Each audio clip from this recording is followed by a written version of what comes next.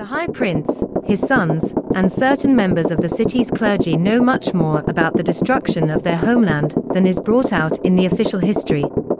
Ironically, it was not the Pharaohs that struck the final blow against Nethril, it was one of their own. During the city's time in the Plain of Shadow, it was cut off from Faerun and unable to return. The clerics of Shah were able to cast divination spells successfully, however, and their dark deity provided them with information that enabled them to discern the truth about what befell Nethril, or, at least, the truth that Shah would have them know. According to the cleric's findings, one of the most skilled and potent arcanists of the Empire, known to history as Karsus, attempted to end the war with one decisive blow. When the nature of the Faerum's life-drain spells became known, Karsus began work on a spell of his own that he believed would enable him to save his people.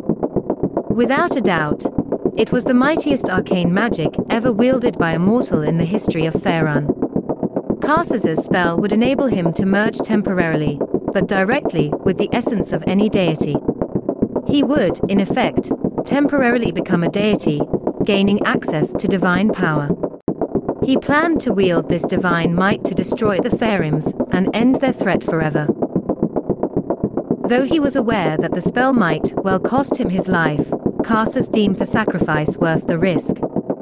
However, something went terribly wrong. Karsus lost control of his spell, and the resulting arcane backlash nearly destroyed the weave, wreaking havoc throughout Faerun.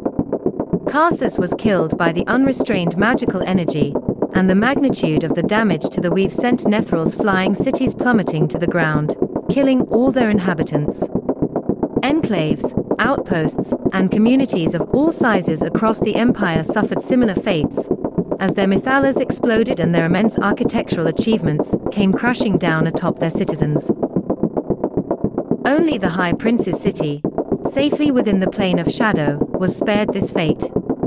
High Prince Telemont and the other Shadowvars, who are aware of these facts, are content to allow their subjects to believe that the Faerums caused their empire's downfall.